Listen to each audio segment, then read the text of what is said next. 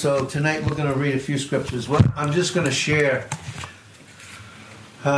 just because, I don't know, I just think this is what God would have us anyways, what my private devotion was, what I got from God this morning. And maybe a little bit of what I got yesterday too, just a little piece of it. But anyways, in Psalm 143, Psalm 143, and I'll just read these, the 10 verses there. There's 12, but verse 1 says, "Hear my prayer," and this is a psalm of David. And of course, David wrote so many of these psalms, but he wrote them always as he was led by the Spirit of Christ. And so, verse 1 says, "Hear my prayer, O Lord. Give ear to my supplications. In your faithfulness answer me, and in your righteousness. And enter not into judgment with your servant, for in your sight will no man living be justified. For the enemy has persecuted my soul. He has smitten my life down to the ground. He has made me to dwell in darkness as those that have been long dead. Therefore is my spirit overwhelmed within me. My heart within me is desolate.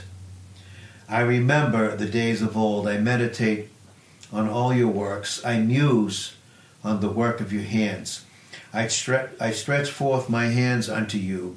My soul thirsts after you as a thirsty land. Selah. Hear me speedily, O Lord. My spirit fails. Hide not your face from me, lest I be, or like I should become, like one that goes down into the pit. But cause me to hear your loving kindness in the morning, for in you do I trust. Cause me to know the way wherein I should walk, for I lift up my soul unto you." Verse 9 says, "Deliver me, O Lord, from my enemies, because I flee unto you to hide me." But the Hebrew, and it's very interesting in the margin, says, "Hide me with you." So deliver me from my enemies, Lord, and hide me with you. Teach me to do your will, for you are my God, and your spirit is good. Lead me into the land of uprightness. And of course, all of these prayers, and this is a prayer of David as we read in the first verse. It is a literal prayer of his. And like we all do, we all experience these enemies at times that come against us. And so if we understand that, we understand Ephesians, the 6th chapter, where it talks about how we are in Ephesians 6:10 to 18, we are, as believers, we are born into conflict. That's what the moment we receive Christ as our Savior, there began, sooner or later in our life, a conflict. And so David, because of his enemies, is crying out again, and the culmination of it is, with all of his enemies coming against him, he cries out for him to be delivered, and he realizes that his deliverance is going to be in the fact that God will hide him in himself. That David's prayer is that, God, would you hide me in yourself? Hide me in yourself, because that's the place in verse 10 where you will teach me to do your will. That's why when he wrote Psalm 16, he said, I will always set the Lord before my face. Because he's at my right hand, I won't be moved. And then in Psalm 16, verse 11, it's in his presence there is the fullness of joy. And then he said, at your right hand are pleasures forevermore. So he's praying to be hidden in his presence, in God's presence, where there are pleasures and joys at his right hand to be forever enjoyed. And the reason he's praying that is because when we understand the scriptures, when we understand, for instance, in Psalm 110, verse 1, and in Matthew 22, verse 44, and in Acts chapter 2, verse 34, and when we read scriptures like in Hebrews 1, verse 12, and in Hebrews 10, verse 12, that Christ himself is seated at the right hand of the Father. And that's what his prayer is. His prayer is to be hidden in Christ, to be hidden in God, where his enemies would not touch him. And his prayer was quite something. What he was praying for really is what we all do, we all desire in our life, is we desire to experience what we might call spiritual success. We want to be a success. We want to think the right things. No matter where we are, no matter what trial it is, and our hearts being after him, like David in Acts 13, verse 22, that's how God sees us.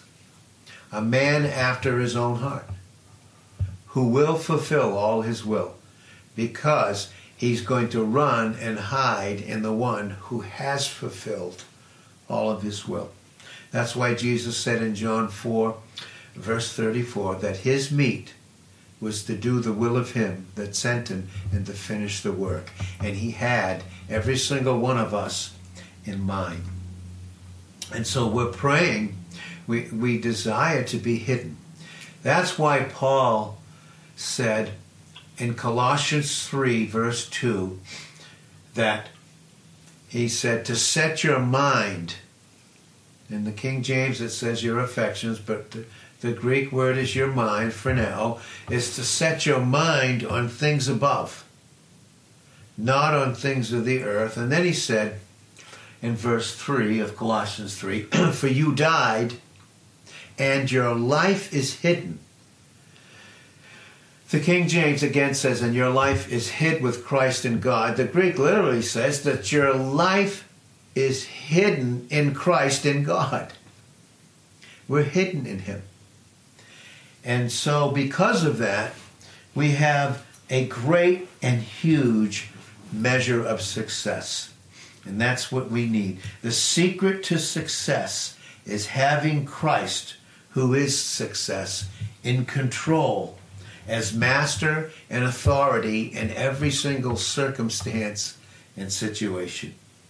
There isn't anything when the Son of God, the pre-incarnate Christ, he put on humanity and came. And as a man, there wasn't anything that he was not an absolute success in. He is the fulfillment of our success. And when we are in his presence, we experience his presence. We experience the fact that he's in control. He begins to master our thought life with his in our mind. And then that overflows into our emotions, and we have him as master and the one who initiates proper thinking, because in 1 Corinthians 2, verse 16, we have the mind of Christ. But yes, we need the power of the Holy Spirit to experience that. And when we do, and when we walk in the Spirit in Galatians 5, verse 16, we begin to see the fact and realize very much experientially that Jesus Christ, in whom we are hid, we begin to experience all the success of who he is in us and who we are in him. And then he begins to be the master. He masters my thinking.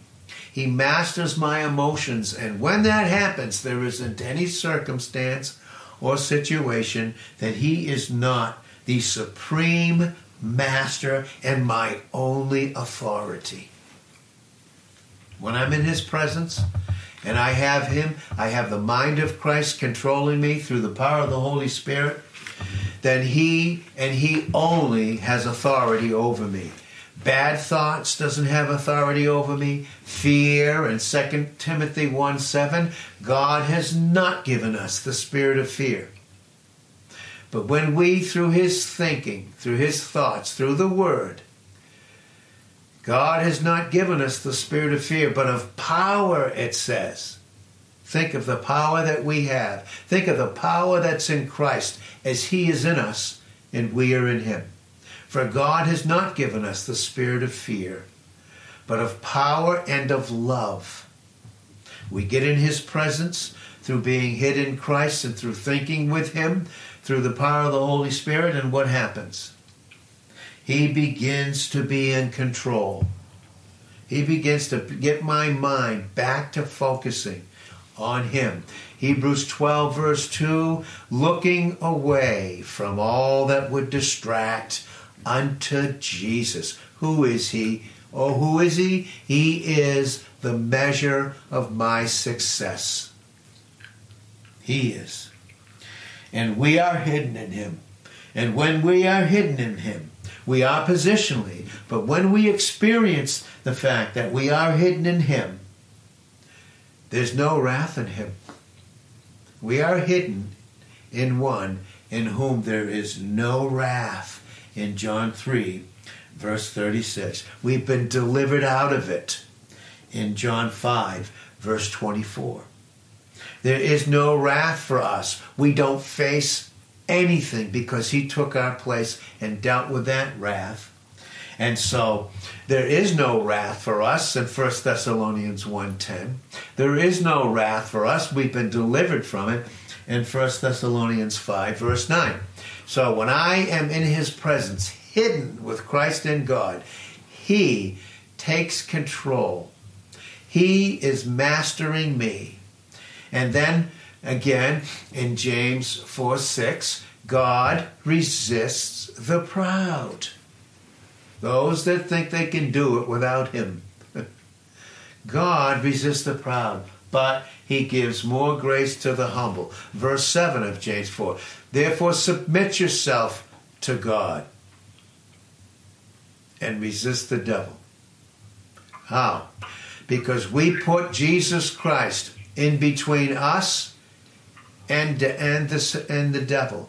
We put Jesus Christ between us, and no matter what the circumstance or situation is, what do I experience? I experience him who is all of my success. All the success that I could ever desire or ever want is already fulfilled in him, with him and us as one with us. So he's in control. There's no wrath. Why? Because we what? He has received from God. Think about it. This is where the presence that we hide in, the very presence of God himself, is the fact that Jesus Christ has already received from God for us the wrath that was supposed to be ours, but was made his. There's no wrath. So we can run to God. We can flee to him in a moment. And so we flee to him. Because now in him, in his presence, is all love. In his presence is all boldness. In his presence is all confidence. In his presence is all rest. But outside of him, outside of experiencing the position that we have in Christ, is judgment. And that's why David wrote in Psalm verse 2, his prayer towards God, in Psalm 143 and verse 2, he said, enter not into judgment with your servant, for in your sight no man living will be justified. But where are we hid? We are hidden in Christ. And what is God's view? What is God's sight of us? All the success of Jesus Christ, when we received him, has been put to our account. Listen, we are a success because we have him who is the complete measure and fullness of success. Us in him and him in us. A bond that can never be broken. And so we have it. And all the success that we could ever want, all the success that we could ever need and could never attain on our own is ours in the success of Christ, in the success of who he is in us and who we are in him. And so to have that kind of success and to understand it, we have it positionally, but to understand it experientially, we will always realize the fact that we, in Ephesians 1:6, have been accepted in the beloved. We have been accepted, and we have been eternally approved in him.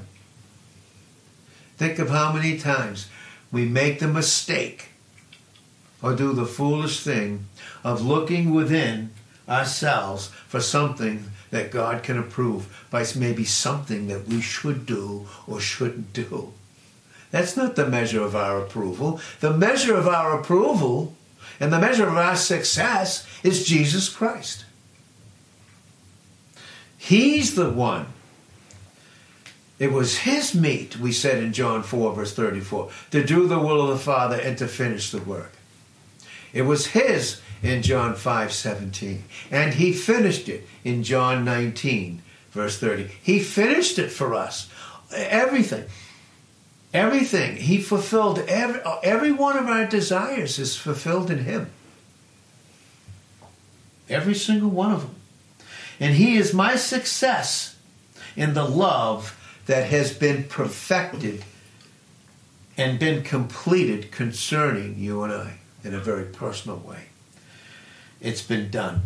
I am his success and his approval. Think about that. Does the Father consider his Son to be a success? Is he approved with him? When the Father looks at the life of the Son, when he looks at him as the man, the God-man, but as the man seated at the right hand of the Father, how does he see him? Is the Father satisfied? Does he see nothing but success in him and nothing but overwhelming satisfaction and approval and joy? Well, is he our life? We've said many, many times, we are not trying to live the Christian life. There are so many programs, so many books, so many courses that will teach you how to live the Christian life. Listen, nothing in the Bible teaches you how to live the Christian life. It's not hard, it's impossible. Christ is our life. He's the measure of our success. He's the measure of our approval. And no one thinking outside of Christ can think of nothing but judgment.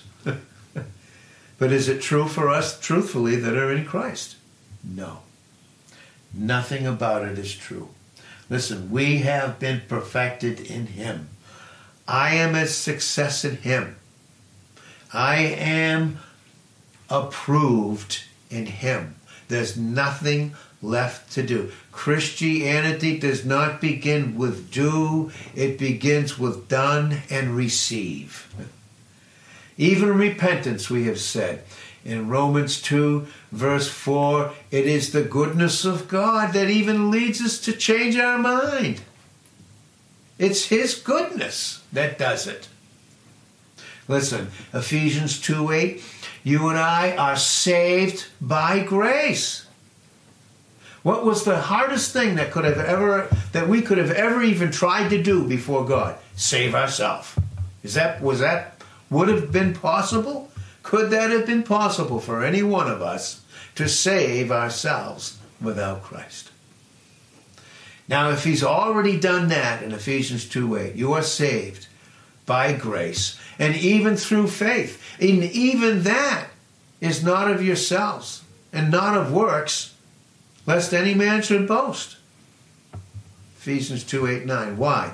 Because Ephesians 2:10, we are his workmanship. Think of how many are trying to work their way into having success in themselves before God, or to find some means of something that God can approve of them in themselves. It's terrible. And a lot of teaching goes out like that. The fact remains is that he, us and him, as we said the last time I spoke, in Romans 8 verse 37, we are more than conquerors through him that loved us. And the reason that we're more than conquerors is the one who has total control, the one and only one who's master, the one and only one who is success is Jesus Christ, and he's conquered it all. That's why we're more than conquerors, because we're in the one who dealt with it all. And not only are we in the one that dealt with us all, with all those things that we couldn't do, but he is in us and one with us. And so that's why we can flee to him in a moment in our right thinking. We can do it, and we do it through the word. Listen, the secret of success. That was something that the Apostle Paul was learning, even in a greater depth. And think about it, in prison. Imagine all his missionary journeys, all the preaching and everything this guy went through, the freedom of preaching, and now he's chained to a Roman guard in a Roman prison. And he says in Philippians 3:10, I want to know him. We said recently because Paul wanted to know him, because in knowing him and knowing Christ, he would know who he was in him. And then he would see who he was, Christ was in him. He said, I want to know him in the power of his resurrection. Think about that. Remember what we said in 2 Timothy 1:7? For God has not given us the spirit of fear, but of power. We have that in us. We have the power of Jesus Christ who rose from the dead, and he's in us. And Paul was saying, I want to know him in the power of his resurrection. Death couldn't keep him in the grave. Oh boy. Love is as strong as death. In Song of Solomon 8 verse 7, and many waters cannot quench love. No.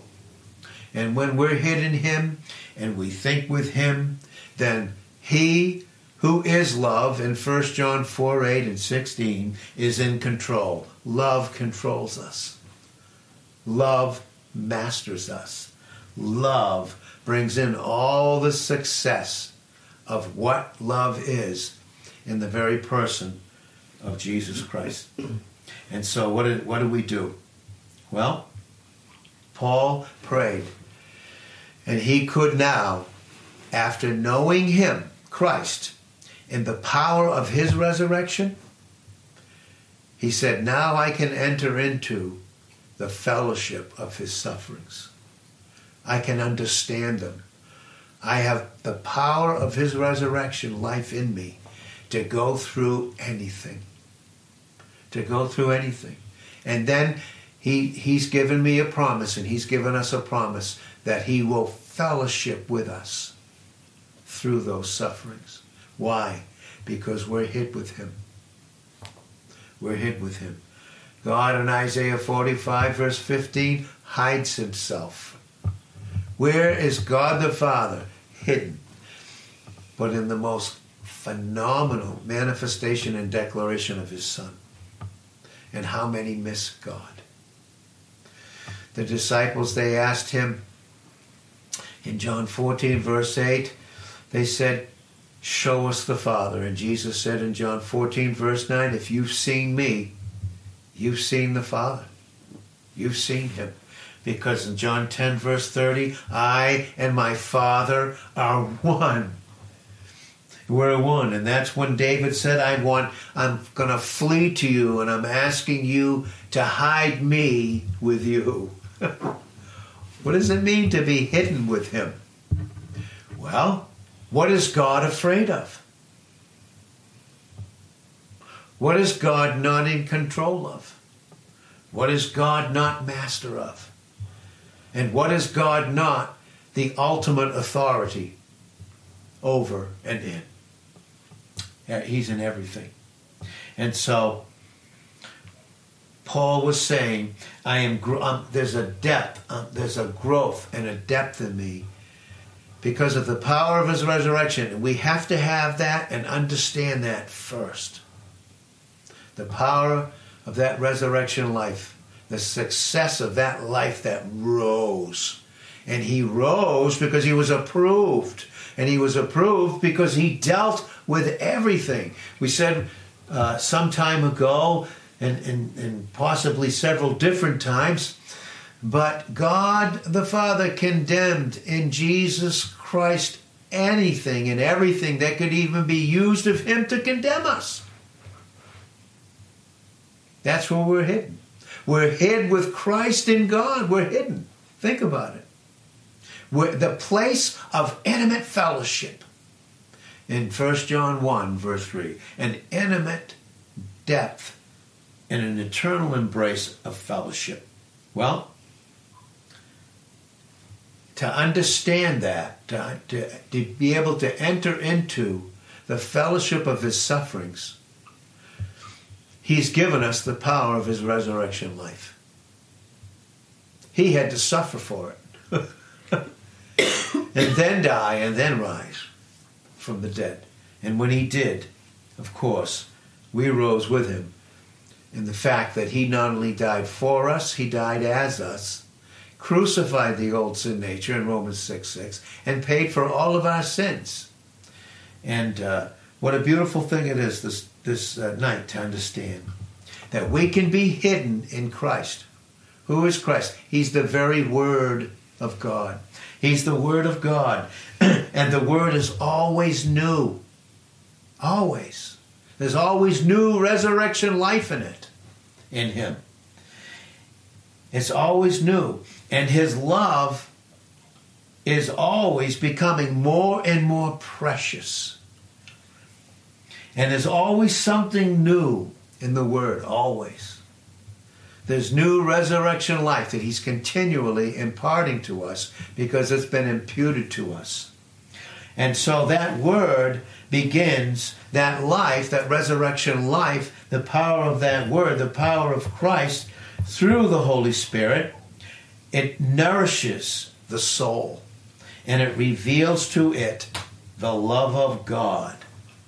And not only does it continually reveal through an experience the love of God, but it always reveals his way. God's way. God's will. And it is by the very Word, that we live in this passing world. You know this world that we're in? It's on a collision course with eternity. Paul said in 1 Corinthians 7:29, the time is short. He said in so many other places throughout the Word of God. He said in Ephesians 5:16, redeem the time. He did. Why? Because in Revelations 10, verse 6, time will be no more. The world is on a collision course. The world right now is in this world system, not the earth itself, but this world system right now is in a process of passing away. And you and I are passing through. We are passing through this wilderness. 1 John 2, verse 17 makes that very clear. The world is passing away. But you and I have in us something that in Psalm 119, verse 89 is forever settled in heaven. We have the Word. In Matthew 24, verse 35, heaven and earth will pass away, but my word will not pass away. We're hidden in him who will never pass away. We're just passing through. And what success that we have. And it clearly reveals to us, it reveals to us that the world is passing away, but it's constantly revealing to us what isn't passing away. And we have everything in Christ that will never pass away. And believe me, everything that we have and passing through here in time will be ours to experience in the newness of an eternal life for all eternity. To fellowship around what we passed through with him as we were hidden here, hidden in this world system. World never knew him, never received him. In John 1:10, he came into the world and the world knew him not. He came unto his own in John 1:11, in his own nation, and they rejected him. But in John 1:12, but as many as would receive him, to them he would give the power to become the sons of God, to them that would believe on his name and believe in his nature. Believe the way that John did when he said, he put on humanity. We beheld him. We beheld him. The Word became flesh. And we beheld him. And we saw glory coming through. We saw his sonship. We saw his deity. We saw his glory coming through his humanity. And we saw him. And he's our very life. And he would continue to reveal to us the power of a resurrection, and would be with us in intimate fellowship through sufferings. And that's why Paul would say, as we close, in Colossians 1, verse 24, he is filling up the sufferings of Christ. In other words, if Christ had stayed here, all the sufferings that you and I, that come towards us, would have come toward just him. But because we're one with him, there is a measure of sufferings that he's allotted to us for us to fellowship with him right now in time, but in an awesome, intimate way throughout all eternity. And that even goes into, in Revelations 2:17, the white stone, which is inscribed the new name. And that speaks of an intimate, one-on-one fellowship with Christ for all eternity, about the power of resurrection in our mortal, these little fragile clay jars in 2 Corinthians 4:7, fellowshipping with him in suffering as we pass through to pass into what can't pass away. And then finally, God would have us to understand this, that in Hebrews 12:25-29, God is going to shake things in our life. He does. Because he's going to shake in our lives what can be shaken. So that finally, what remains in us is what can't be shaken. And that's called Christ in us, everything that he's accomplished, who he is and what he's accomplished in our little fragile clay jars as we pass through. And all that in the world system is just passing us by. It's like we're on a journey. We're taking a trip across country, and we just keep going, and things pass us by until we finally get to our final destination. And that's why the Bible makes it very clear. Really never even talks about a believer going to heaven. It talks about him to go to be with Christ. And that's where we're headed. And so that's why we can experience, and that can be our experience, the success of him who loves us. So Father, we thank you and we praise you for this, for your word in Jesus' name. Amen.